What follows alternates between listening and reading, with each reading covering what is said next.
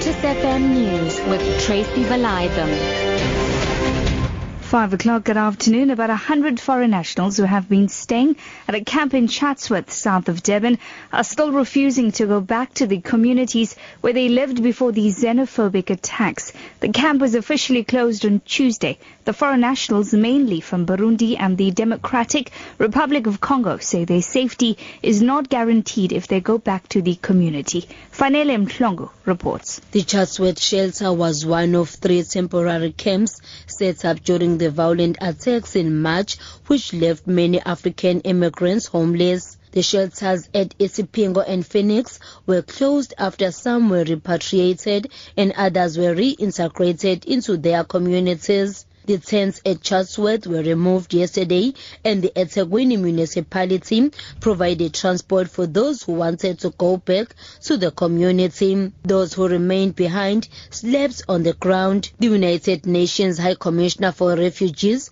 has offered assistance packages of between 3,300 rand and 7,000 rand, consisting of rent money and food vouchers. Gauteng Transport MEC Ishmael Vadi, as well as representatives of Santaco, the Gauteng National Taxi Alliance and the Mamelodi Taxi Associations, have failed to reach consensus on how to resolve transport problems in Mamelodi, north of Pretoria. The parties held a high-level meeting earlier today. Vadi said the taxis want the provincial government to cancel the 3-month contract they have with Autopax Bus Company to provide public transport in Mamelodi. He says it's government's priority to ensure that commuters are safe. Any form of intimidation and violence against either persons or property, we will condemn it. It's unacceptable to us, and it will further taint the image of the taxi industry, which is not in their interest. So we've appealed to them to go back to their members, to explain to them that, look here, that the contracts of Autopax buses be run its normal course. That does not preclude the further possibilities of us engaging with their leadership. Consumer confidence has hit a 14-year low as increases in the petrol price, high costs in servicing debt and unemployment dent sentiments.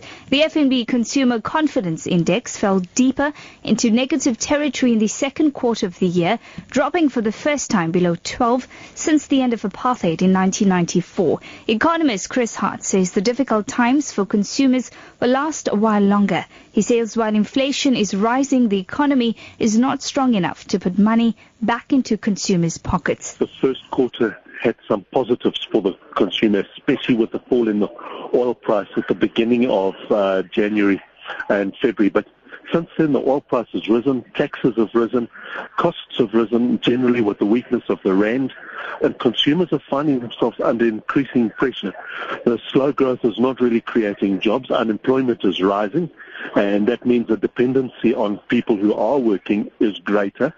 And consumer confidence looks set to fall further at the beginning of the third quarter.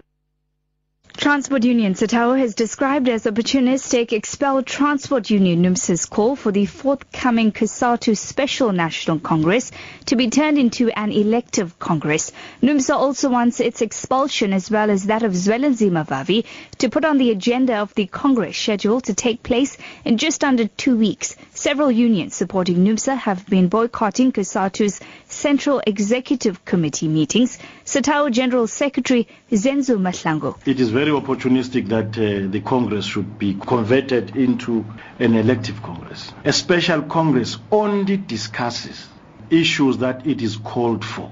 Unity and cohesion of COSATU in the main. Full stop.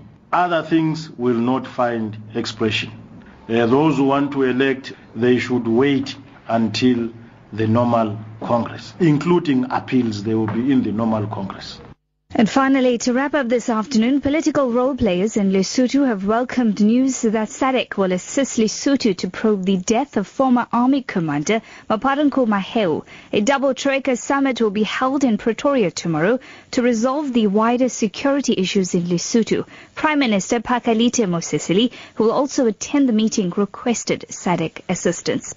Your top story this hour, about 100 foreign nationals who have been staying at a camp in Chatsworth, south of Durban, are still refusing to go back to the communities where they lived before the xenophobic attacks. And that's a wrap of news at 5. I'll be back with headlines at 5:30.